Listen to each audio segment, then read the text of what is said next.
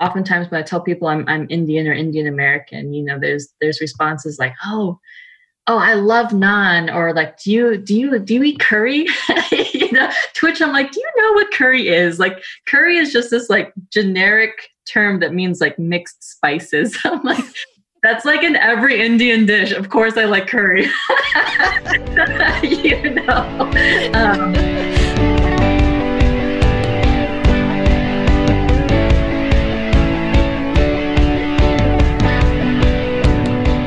Hello and welcome to Someday is Here, a podcast for Asian American Pacific Islander women on our ethnic journey and leadership. I am your host, Vivian Mabuni, and we are so glad you're here. Hi everyone, welcome back to Someday is Here. Every week I get to introduce to you some phenomenal Asian American women, and this week is no different. This week's guest is Dr. Michelle Reyes. She is a bicultural Indian American, so she's our first South Asian guest here on Someday is Here. And not only is she a church planter, a pastor's wife, an author, a speaker, and an activist, she also serves as the vice president of the Asian American Christian Collaborative, which is an incredible resource that we will link up in our show notes. Highly encourage you to look them up. Michelle has her PhD in 18th century German literature. She is smart, and she is just really articulate in being able to explain the complexity of living in tension as an Asian American, mixed race, married to Mexican American, raising kids, and living in really a liminal space.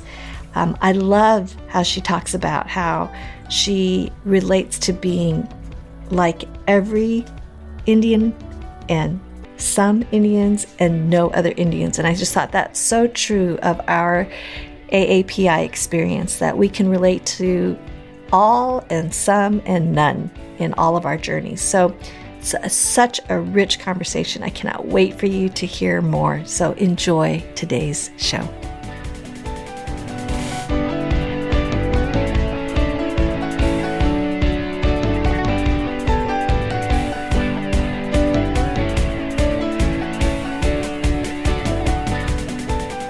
Welcome back to Someday is Here, and every week I have the incredible privilege of interviewing some really remarkable Asian American women, and this week is no different.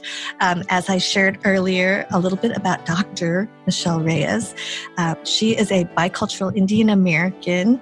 She is the vice president of the Asian American Christian Collaborative, and her writing is getting out everywhere. It's been really remarkable to see all that's happened in the time that we first met, actually. So I'm so thrilled to invite my friend and just a fellow.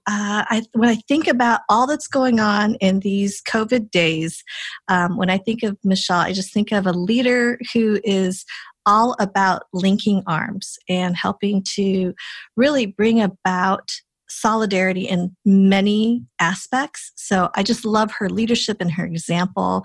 And I love thinking and visually in my mind, picturing us linking arms. And so that's really been my heart and experience with you, Michelle. So thank you for being on Someday is Here.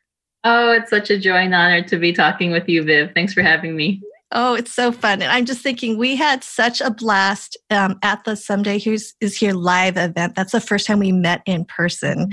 And it just feels like a million years ago now. Yes.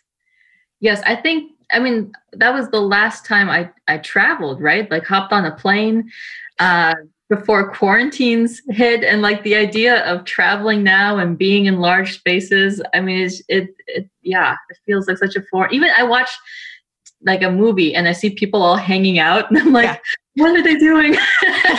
Where are the masks? Yes. But what happened in February in LA at the Someday is Here event was just such a joy and a first type of experience in my life. I had never been in a room of all Asian American Christian women. That was the first time where I felt like I was actually in the majority of people like myself, Mm-hmm. brown-skinned women with similar cultural values and narratives, and all of us, like you didn't have to explain everything because we got each other, and to have that in a way that I've never had in my whole life, like what you're doing with Some Days Here, Viv, is just I know it has blessed so many people, including myself. So I pray that quarantines are over by next year so that, the next yes, so we can do it again. Reality in person. Yes, I long for that. And I long for just the time. I mean, seriously, this whole Some Days Here thing, I realize we are really kind of a family run shtick. I'm just thinking it's a mom and pop thing, like the night before the live event, all of us, all of these presenters and everyone who's just pitching in and stuffing the swag bags. I mean, it really felt like, we were just in it together, and I loved it. And we just needed more time. We just needed more time to eat the snacks and tell the stories and just have that time. So I'm grateful for technology that at least allows us to connect again. And I would love for our listeners to hear more of your story. I believe that you are my first Indian American guest, and I would just love to hear your ethnic journey and just those parts of your story that, just create who you are. And I would, just start, and we'll just jump in. I'll probably butt in along the way too. But here we are having coffee. Tell me your story. Share with us your story. Definitely. Well, first, I'm honored and glad to be included within the Asian American conversation. Kathy Park Hong, she came out with a book in February, I believe, Minor Feelings and Asian American Reckoning. So such a good book. But I love this phrase that she has in there where she says that the paint on the word Asians is still wet, right? And so there's this idea that who we are is changing, expanding, and oftentimes Indians and South Asians haven't been included in this conversation, and that's changing, and wanting to understand how we are as different ethnic people groups, very different, but there are things that bring us together. There are narratives and experiences that we all share, which is part of our common identity as Asian Americans. So I'm honored to be part of this conversation as a South Asian. But it's how to explain being Indian American. I mean, we've all experienced the stereotypes growing up, right? Like, for myself, oftentimes when I tell people I'm Indian or Indian American, there's responses like, oh, I love naan, or like, do you eat curry? To which I'm like, do you know what curry is? Like, curry is just this like generic term that means like mixed spices. I'm like, that's like in every Indian dish. Of course, I like curry. Or they'll say something like, "Oh, that's really cool. Like, I love India," or I went to India once," or something like that. Which, I don't say those things to like throw shade on anybody, because I know people are trying to connect with me. But oftentimes those approaches fall short, because most of those things don't speak to my experience or my identity, if you will. I was born in the States. I was born in South Carolina, and I've lived most of my life here, except for when I was in graduate school. My husband and I, we actually lived in Germany for a while I was doing doctoral research, but I've never lived in India. Even my mom, who's 100% ethnically Indian, she was born and raised in an Indian village in Uganda, Africa, and her great-great-grandparents were brought there as forced laborers by the British Empire to build the railroad. And so, I do have some Indian friends who are first-gen immigrants to this country, straight from India. But I also have so many other Indian friends here in the States that were born and raised in Guyana or Panama or elsewhere around the world. And so I think it's really important for people to understand that ethnicity and nationality are no longer one and the same, you know. Oh, that's so good. Many of us don't see India as our own country. And when people try to connect with us on those sorts of abstract layers, if you will, things can get awkward very quickly. Oh, I totally agree. And, it's interesting because that just sparked a memory for me. I had, born in Wisconsin, raised in Colorado. I'd spent 1 year in Hong Kong, which again was not my parents' country of origin, but it was in Hong Kong that I met my first Indian friends.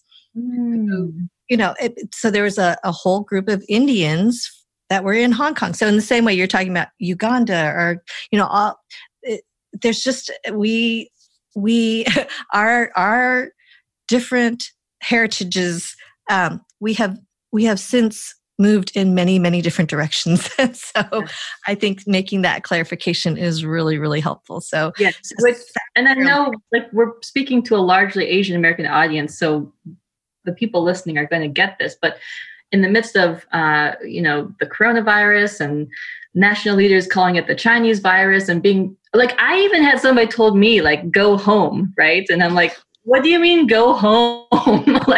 Go to South Carolina? What? It's just such a false conception that anybody who's not white is from some other mother country, yes, if you will. But I like to say it this way, for myself, and it's true for everyone else in their own way. But I am like every Indian. I am like some Indians, and I'm like no other Indian. Because there's a lot of values and cultural traditions that bond Indians together, like some of our values of food and respect for authority and these sorts of things. But I'm a bicultural second generation Indian American who grew up in Minnesota, now lives in Austin, Texas. I'm married to a second gen Mexican American man.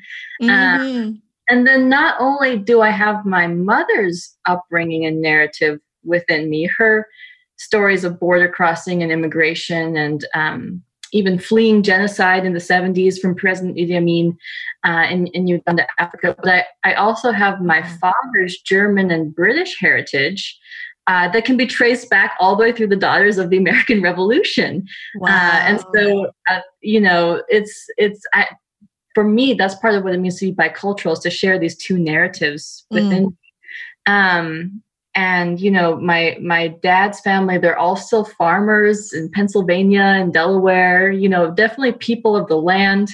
I mean this in the best way, but all that stubbornness and that, they're just gritty, hardy, the pull the corn off the stalk and eat it with the bugs on it kind of thing, resilient people. And so these qualities were instilled in me at a young age, as much as the Indian values of respect for authority, open door, hospitality and whatnot. So that's me, and that's unique to me. And I you couldn't compare me as an Indian woman to any other Indian women. And I think that's true for every person. Okay. So I'm curious because I think one of the pieces that is often missing in our narrative, and so often, which you kind of touched on, so often we think Asian American, it's very East Asian American. So it's, Japanese, Chinese, Korean, and that's what people think of. And it's so much broader. There are so many variations of Asian from Asia. And then to me, which is the future, there's a dearth of information to help navigate being mixed race, and holding intention, and valuing both. And so could you speak to that? Especially to the audience listeners who are mixed race. And we had Dorina in the past. She's spoken a little bit to that, but I would love to hear from just your experience and even just where you grew up, because all of it matters. If you grow up as a Chinese person in Chinatown versus a Chinese person in Atlanta, that's the only Asian, it's a very different experience. So for your own personal experience, what could you speak to and help listeners who are not mixed race to understand some of that tension and what it's like? Yeah, definitely. So to take a step back, I think it's also helpful to understand, when we're talking about cultural identities, what does that even mean?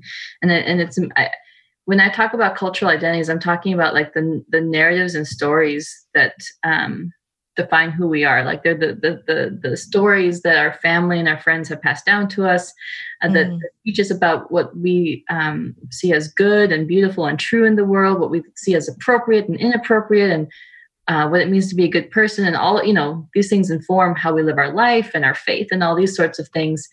I think the challenge with being bicultural, as I mentioned in my own story, is that I have these like differing narratives at play, and so I don't fit into any one category, right? And you know, I didn't grow up like many of my Indian friends straight from India who like are part of the Indian church, like the Martoma denomination, and you know, like just embedded in that kind of community. And so growing up, I never felt like I was like fully Indian. And oftentimes like 100% Indians from India will tell you you're not a real Indian, right? So that doesn't help the situation. But then of course, like I'm not white. And so I never fit in with, you know, in my very white school and white church and all the rest. And so there's that struggle of like, I don't fit in anywhere. My narrative doesn't connect with anyone else's narrative. And, you know, so you sit in this liminal space, you sit in this sort of outer marginalized space. And for the longest time, I felt that as a point of shame, you know, like I was a misfit, if you will. And for me, in my own cultural identity development journey, and as I grow in my faith and my culture together, I'm seeing that there's actually beauty in being in that liminal space. Like to be cultural, to have multiple narratives going on actually gives me a skill and an ability that people with just one cultural narrative don't have. I can see on both sides of the fence or into different worlds. I have a high radar for other people in liminal spaces who also feel like the misfit. And I think God has uniquely equipped people with bicultural identities to be those bridge builders and to reach out to people. And honestly, I think that in terms of like the future of our own country and within fraught race relations, the church needs to be leaning into Christians with bicultural identities, you know, discipling them, training them, because they are the future for racial reconciliation. So yes, I absolutely agree. I felt shame in. I think we can reclaim and say, no, God, even though like the world may say this is abnormal or not beautiful, like God intends this for good.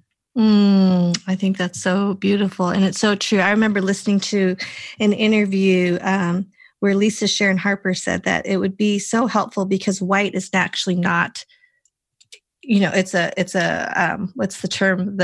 It's not a race. Like white is, you know, it's a box on the census, unfortunately, but for people to actually take the time to find out their Scottish heritage, which is different than a Dutch heritage, which is different than a Portuguese heritage, and that every culture has its unique contribution. And so if we could change that, that would really help as far as how we come to the table with our unique identities and our cultural identities. So that is, so I'm curious because growing up with a mom who is Indian, you know, who from Uganda, which is again a whole nother layer, you know, I think that's so amazing. In my understanding, and this may be ill-informed, so I'd love for you to correct this if you know, but my understanding is that usually the mom is the one, because they make the food and they kind of set the tone of the home, typically. Was that the case for you? Like, did you feel like you had a distinctly Indian home with the Indian smells? Like, what was that like for you? Totally. I think that's why, even though like my dad isn't Indian, I feel like I was raised in a traditional Indian household. You know, we ate Indian food. I was just telling somebody the other day, like, I don't think I ate a hamburger till I went to college. It was like really late in the game. Like we did not eat American food in our house. We did have like, I remember there was boxes of macaroni, right? Like if my mom was just like, I don't like cooking today, and we had macaroni. But like besides that, it was mostly just Indian food. And then also a lot of my mom's traditional values, right? Like I was never allowed to disagree with my parents growing up, right? Like ultimate disrespect. Like if I wanted to say no, or I didn't agree with my parents, I had to keep that to myself, right? Because there was big consequences for disagreeing with my parents. I wasn't allowed to talk to boys. I wasn't allowed to go near boys. And then also just I was that traditional Indian kid that like did homework on the weekends, and my mom also did extra homeschooling on the side. And I mean, I played a sport and I played an instrument, but if I wasn't doing one of those two things or my homework, then I was doing homeschooling with my mom, and that was just normal, right? Like all my friends, all my cousins, like we would go and visit my cousins, and then my auntie would do math drills with us, like like this is Indian vacation. So it's stuff like that, and I do it too, right? Like we're in the middle of the summer, and I'm like, what should I do with my kids for 8 hours a day? And yes, we go play at the park, or we play with toys, but like homeschooling during the summer is like, of course I would. Like, why wouldn't I? That's what every Indian does. It's what's modeled. Yeah. And it's totally normal, and everyone enjoys it. Like if my kids didn't enjoy it, I wouldn't do it, but they love it and they look forward to it. And so it's stuff like that feels like, I was raised in a even though once I started school, my mom stopped speaking Gujarati and Hindi to us. But she also spoke Swahili because of growing up in Uganda. Wow. And so all of those languages did mix around in our home. But in many ways, because of that, it felt very much traditional Indian household. That's amazing. So how was that then for your family, for you to marry a Mexican American? Yeah, well, so obviously on my mom's side, no one had ever married a Mexican American, but then before my mom, no one had ever married a white man either. And that is also part of my mom's complicated history too, because she grew up Hindu, and it was expected that, so when President Idi Amin in the 70s began waging genocide against the Indians and other minorities in Uganda, my mom's family fled, and her parents and siblings went to England. She went to India for college, and then right afterwards came to the States for a job. She had a degree in medical technology. But it was still expected that after some time she would go back to England and meet another Patel. You have to marry within certain circles, and there's all these rules about what arranged marriages are supposed to be. And her parents had 3 suitors, 3 possible matches for her. As is the Indian way. This is very Indian, totally normal. And this shows a little bit of my mom being a feminist before her time. Is that she met all 3 men who then told her in different ways, like, once we get married, you will stop working, be in the home, just with the kids and whatnot. And my mom just went back to America and was like, I'm not marrying any of these suitors. But then not only that, but then she met a white man and chose to marry him, and then converted to Christianity as well. And so because of those 2 things, like refusing the arranged marriages and converting, her family disowned her. So I haven't met the majority of my mom's side of the family because of that. So, wow. But if you ask my mom, she says it was one of the hardest decisions of her life, but she doesn't regret it either. Wow. So then in that sense, when she met Aaron, your husband, she was like, I get this. Totally. Which, Indian culture, arranged marriages, on Netflix, Indian matchmaking just came out. And I'm just so intrigued by how it's become so popular with a white American fan base, because it goes against every like Western conception of romance and relationships. It's like the parents decide. The parents know better than their children what sort of life they should have. Of course, they would have an input in their future spouse. And I love it, because it's like, yes, there's so much truth to that. Well, the pendulum keeps swinging, right? But it's so funny, because I do think now, on the parent side, it's like, sure, I kind of feel like, it'd be great to know who the in-laws would be. And so there's some wisdom in some of that. I like those people and not those people as much. I mean, it's just so funny, because we do have such a varying views on, how relationships work. And so I love it. And so your kids, like, how are you infusing in them a love for their Indian side, their Mexican side, their it's German, their German heritage as well. Like, how do you do that as a mom now? Like, you're the one that's kind of setting the tone. So what does that look like for the Reyes family? Oh, goodness. I think it's definitely a journey. Like, we're still figuring out what that even should look like. But I think one thing that is a common denominator is food. We cook mostly Indian food and now also Mexican food.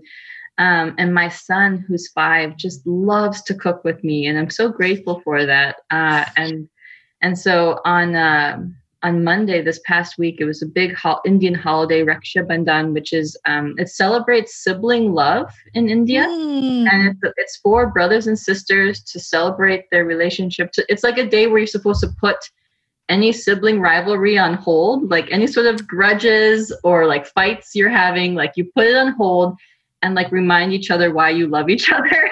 Wow. That's actually a brilliant holiday. My goodness. Yeah. On many levels. So, and there's like certain foods you cook on that day. And, to cook like a big Indian feast, it takes a good couple of hours. And I just love that my 5-year-old son pulled up a chair and like for 2 hours just stood on that chair in the kitchen cooking with me, and smelling all the spices and he's very sensory. So he was like licking the garlic and I'm like, but we're like talking and cooking and taking in the smells, and it's such a bonding experience, but it's also like, just ingraining in him the deep beauty and value of Indian food. That's so deeply rooted in who we are, in Indian identity. And so food definitely plays a central role. I love it. That's beautiful. This week's Did You Know is on living out beliefs in public and in private. Did you know that Karta Dhillon was a South Asian American activist, writer, and artist in the 20th century? Born in Simi Valley in 1915, Dhillon's father was one of the first to immigrate to the United States from Punjab. In her autobiographical works, Parrot Speak, she gives a condensed glimpse of what it was like for her growing up in the early 20th century as an Asian American woman, the discrimination she faced, and her tense relationship with her mother. In her work, she also highlights her experiences with racism in hospital settings, in particular as a pregnant woman and being denied health care because of her race. She also addresses issues of gender and how she navigated her parents', in particular her mother's, cultural expectations and the culture surrounding her in Northern California. As she grew older, she made it a point to advocate for gender equity in both the public and private sector, starting with her home. In her autobiography, she talks about how she made it a point to ensure that she created an equitable home environment for both her son and 2 daughters by having them, quote, help her according to their ability, end quote, rather than what was expected of their gender. She went on to organize for movements such as the Black Panther Party, farm workers' rights, and the Indian independence movement, to name a few. For her work, compassion, and tenacity, she was awarded a Lifetime Achievement Award from the Punjabi American Heritage Society. And that's this week's Did You Know?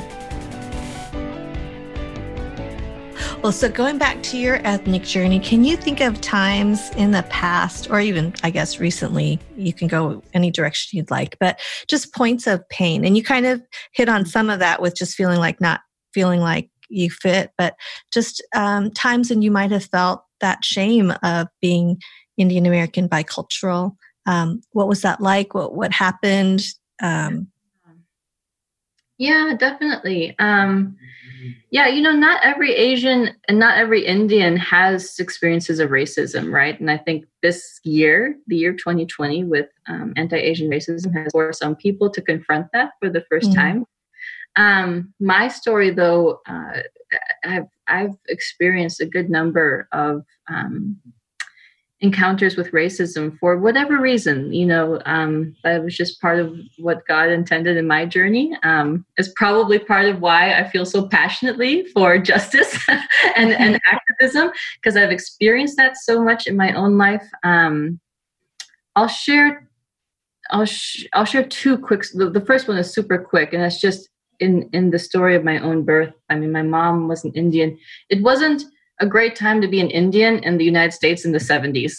And so my mom in South Carolina, when she was in labor and went to the hospital to give birth, and none of the doctors or nurses would touch her. Like, they put her in this back room all by herself, just an empty room. And my dad was an Air Force pilot. He was getting off of base and was like, I'll get there as soon as I can. And thankfully, he did get there before I was born, and demanded doctor needs to get in here right away. But had he not made it, I was born in some back empty room of the hospital. And so, that racism has been there from the beginning of my own journey. Wow. But a more recent experience was, so I used to be a German professor, and I used to speak at academic conferences, and I was speaking at a national conference back in 2012 or 2013 now. And I had literally just finished giving my talk to a room of hundreds of people. And I went, it was a big convention center. I went down to the main floor where they have all those tables with swag or books to buy or merchandise or whatnot. And granted, I'm in the field of German. So the majority of people around me are fair-skinned, blonde-haired, blue-eyed. There's not many Indians in the humanities, let alone Germanic studies. But I went up to this table because I saw everyone with these really cool purple bags. I was like, I want one of these purple bags. And they were free. It was a free giveaway. And so I stood in line, went to get one. And when I got there, the man, who was also a German-speaking man, blonde hair, blue eyes, the whole thing, he took a look at me, kind of like a up and down look at me. And I asked for the bag, and he just turned around and just stood there with his back to me. And at first I thought maybe he's getting the bag, maybe I don't know, he was going to go get it, but he just stood there almost frozen like a statue. And it was that awkward silence started to linger. And then confusion turned to horror of realizing, he's refusing to serve me. He's refusing to help me. And it was all those emotions start to surface, right? The shock, the shame, the confusion, what in the world? And then, that feeling of all eyes are on me, everybody must be watching this. And I started to, I'm wrestling in my mind. Do I say something? Do I demand equality? Sir, you should give me a bag, or should I just go hide, go away and hide somewhere in shame? But I was so grateful that day because there was a woman behind me who I had been chit-chatting with in the line, another German professor from another university. And she was watching this whole thing unfold and came out from behind me, stood next to me, and this was all in German too. Like, wow. basically said, like, "Sir, give her a bag. Like, she deserves a bag," kind of thing. And it was because of this other fair-skinned, blonde-haired, blue-eyed woman, you know, standing in solidarity with me and having this white allyship with me, that the man turned around, looked at her, and slowly then took a bag, one of those purple bags, which now I didn't even want, you know? And he gave it to the other woman, who then gave it to me. Wow. And I just looked at her. I remember like feeling like the tears were about to start welling up in my eyes. I said, "Thank you."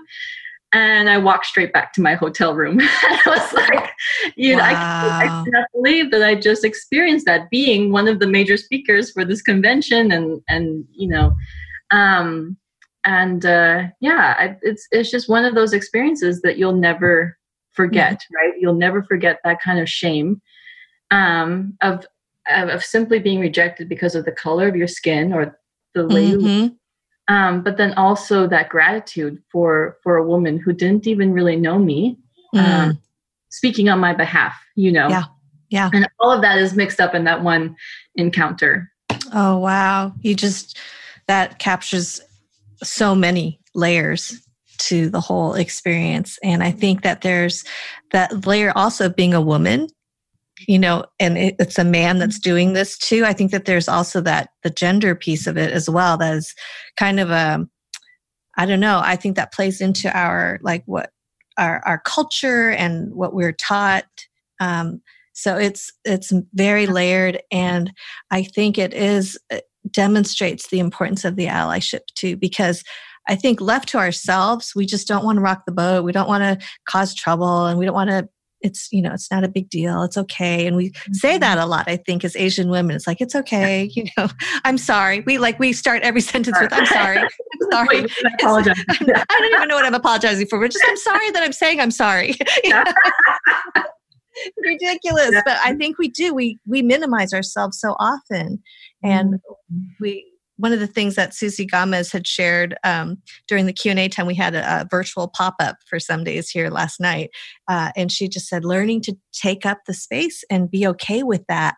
But we actually have to kind of psych ourselves up to do just that because it feels so uncomfortable sometimes to do that. So, wow. So, okay, flipping over to the other side of it, what are some things that you feel like a real healthy pride about of your heritage and your background? Yeah. I think what I've been learning about more recently in my own cultural identity development is that the more I can dig into Indian history, the more pride I can take in who I am as an Indian, if you will. And, Latasha Morrison in her book, Be the Bridge, she has this wonderful quote where she says, when we lack historical understanding, we lose part of our identity, and we don't know when we don't know where we came from, we don't know what there is to celebrate. And I'll never forget.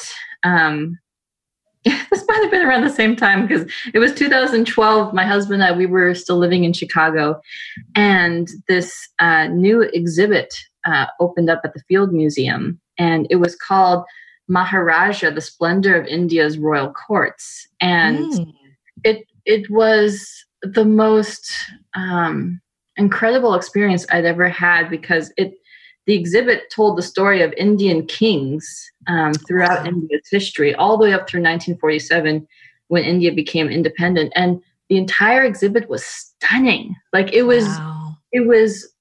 put all of the richness and beauty of Indian and of Indian kings and queens on full display. And I mean, obviously there's all the opulence, the jewels and the diamonds. I mean, there's this famous Indian necklace that was worn by this queen that had like over 3,000 diamonds on it. I mean, just incredible. But then also like paintings by famous Indian artists with women that looked exactly like me on it. You know what I mean? Yes. with the you know, the little sideburns and the black hair on the arms and like all of that. You know? But like these were the most beautiful women in India, kind of thing. And it was like it was this idea of this is what India was like before British rule, and this could also be what India could be today, possibly, without if British rule hadn't ever been there. And on a side note, it's one of the reasons why one of my favorite movies nowadays is Black Panther, because it's this vision of a African country that was never colonized. You know, just the beauty and richness and power of it. And it was like seeing this part of my culture that had never been taught, right? Like I knew about the British Empire and colonization and 1947 and India's independence, but like I hadn't really been taught the before. Yes. And all of this incredible wealth to the Maharajas and whatnot, and most Indian Americans, I would argue, don't know that history. And then also as Christians, like knowing about Indian Christians during this time too, and like the ways in which they were living out their faith culturally and all the rest. So all that to say, that was when it's like my lens changed for who I was, and it was like I can dig into I can hold, as a Christian, I can hold the Bible in one hand and keep digging into the rich history of India on the other, to inform who I am and can celebrate that. So. Oh, that's so beautiful. I think that's where that piece of representation matters. Representation in our history, representation even in what we see visually. Like when you're sharing what you were experiencing walking through this museum, you know, with these exhibits, I was picturing that little girl who saw Michelle Obama's portrait. And there's that picture of her. She's probably maybe 3 years old, but when she saw it, her jaw literally just dropped in awe. Like here was a role model, you know? And I just think that that's what happens when we have representation in a conference stage. And, you know, so if there were any people of Indian descent in the audience in the German thing that you were at, which probably didn't exist, but if there were, what that would mean, you know what I'm saying? Like to a young Indian, you know, student to see someone who looks like her, and what that does for us when we see a really positive portrayal in media or otherwise. You know, I just think that, again, the missing flavors and textures and literal colors that are not there when the storyline is just the same old again. And that's not necessarily representing what our country is. And, you know, so I think of like, okay, besides Mindy, you know, do we have any other like representatives in Hollywood, you know, like who are they? And can we, you know, and now we have Netflix, you know, and the popularity of Indian matchmaking. I mean, it's like, it's saying something that there's a hunger to learn, but even to celebrate Indian Americans and the achievements that are huge, but we just don't learn about them in our history. So I just feel like this is one of the reasons why we want to have, you know, the Did You Knows as part of our Someday Is Here podcast, because it's like, we just don't know. And for Indian Americans to know about that it just causes us to hold our heads a little higher, that we come from a heritage that is we can celebrate and we can be proud of. So yeah, thank you for sharing that.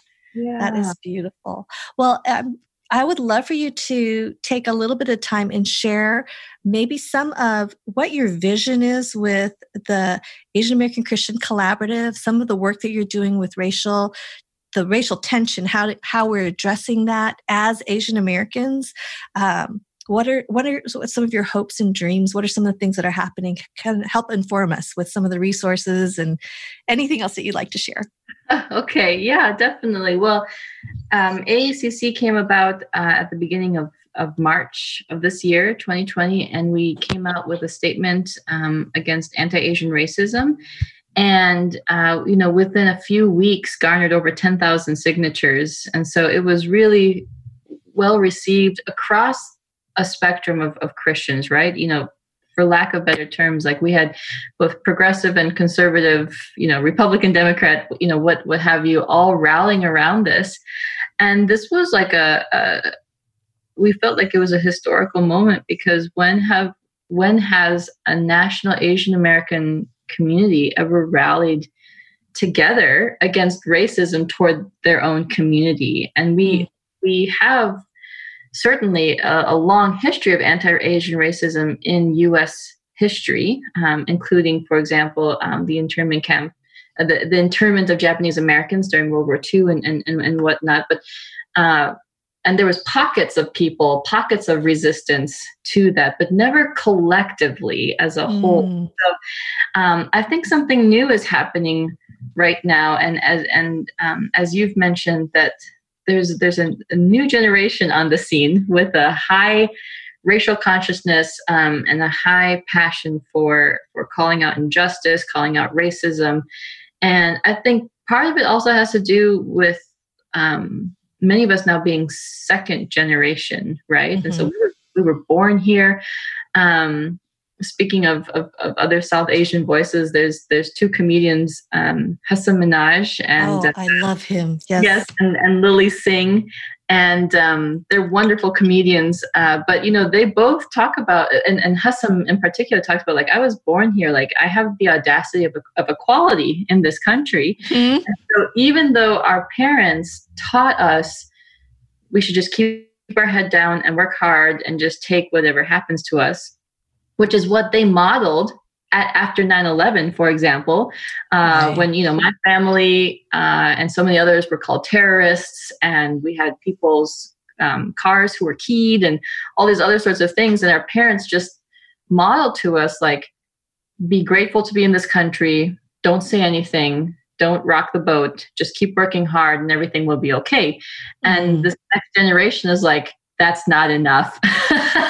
This is no longer, an accepted, like, bare minimum, sort of quality of life. And so at AACC, we definitely have this desire, a few different desires. One is just to elevate and center the Asian American experience, including experiences of racism, so that people understand that's real. Because in the midst of COVID-19, so many Asian Americans are experiencing racism on different levels and being called snowflakes, or having their experience delegitimized in some way. Like, well, that's not really racism, or like, how can you compare what you're experiencing with what African Americans have experienced in this country, or, all sorts of delegitimizations, and to, like, make a space to say, okay, we hear you. Like, you have a safe space to share this and for your own community to care for you, but then also to equip the next generation to know how to have that balance of a prophetic and a pastoral voice. How do we disciple the next generation to call out injustice and to demand things like reparations and true equality, while also understanding the biblical need for pastoral call-ins, right? And to like bring people back to repentance and to point people back to Christ. Like anarchy is not the goal. Like just burning everything down is not the goal. And so there's real discipleship opportunities here too. And so, yeah, I mean, through AACC, through the work that we're doing, like we are committed to paving a new path and making new spaces for Asian American Christians. And we can't take away the pain that we're experiencing, but we can create a place for healing, right? And for solidarity. So, it feels like we've been around for 2 years. I think it's been like 4.5 months. But just really excited for all the things that are happening at AACC. Oh my goodness. Well, I have loved your leadership in particular. And I think it's really, when the statement was being formed and there was a bunch of us it started off as like a messenger thread that just kind of blew up and like, can we take this someplace else? But it was just there, but there was so much of a let's rally together, and we don't all know the same people. So let's introduce one another to more. And so I think that's been a very, what I've really loved about how you work is just very open-handed. Like, how can we call in voices and experiences of different ages and different experiences, obviously different Asian, stories. So it's been great. We'll link up the website and all of that so people can read that. But how can people find you, Michelle? And I know, you do much more than that. You're a writer for Encourage, and it seems like every other day I'm seeing something that you're publishing or working on. So it's been beautiful. I've just been woohooing, for my little home in Southern California, but I'm woohooing loud for you. But how can people find you? Like, what are some of the things that you're currently working on, and what can we be looking out for? Definitely. Well, just also wanted to say thank you for your involvement with helping draft the statement and for your support of AACC. We're definitely in this together. So very grateful for you, Viv. If people want to learn more about the Asian American Christian Collaborative, they can go to AsianAmericanChristianCollaborative.com, and all of our social media handles are that ampersand AA Christ Collab. For me personally, I think I'm in all the normal places. You can find me on Twitter at Dr. Michelle Reyes, Facebook Michelle.ami.reyes, and then Instagram Michelle Ami Reyes. Besides work with AACC, which we're always welcoming more voices, or if people want to volunteer, like there's so many wonderful opportunities. I'm also the editorial director for a nonprofit called PAX, which is seeking to promote the peace of Jesus in the 21st century and specifically centers the voices of color and Gen Z Christians of color. And so, this is really where we want to platform the next generation and lead have Christians of color leading the conversation forward on how on our faith, how we can be at peace with God, peace with ourselves, peace with each other, which is all wrapped up into conversations of racial reconciliation and healing and whatnot. And so if there are aspiring writers out there looking for platforms, and we all know how difficult it is for people of color, and particularly women of color, to find the same opportunities for writing and publishing. PAX is a place that is wanting to change that narrative. So I welcome people reaching out to me. Absolutely. Would love to talk with folks. Yeah. Well, we'll definitely link all those up in the talk notes, and I know that they'll be able to find you.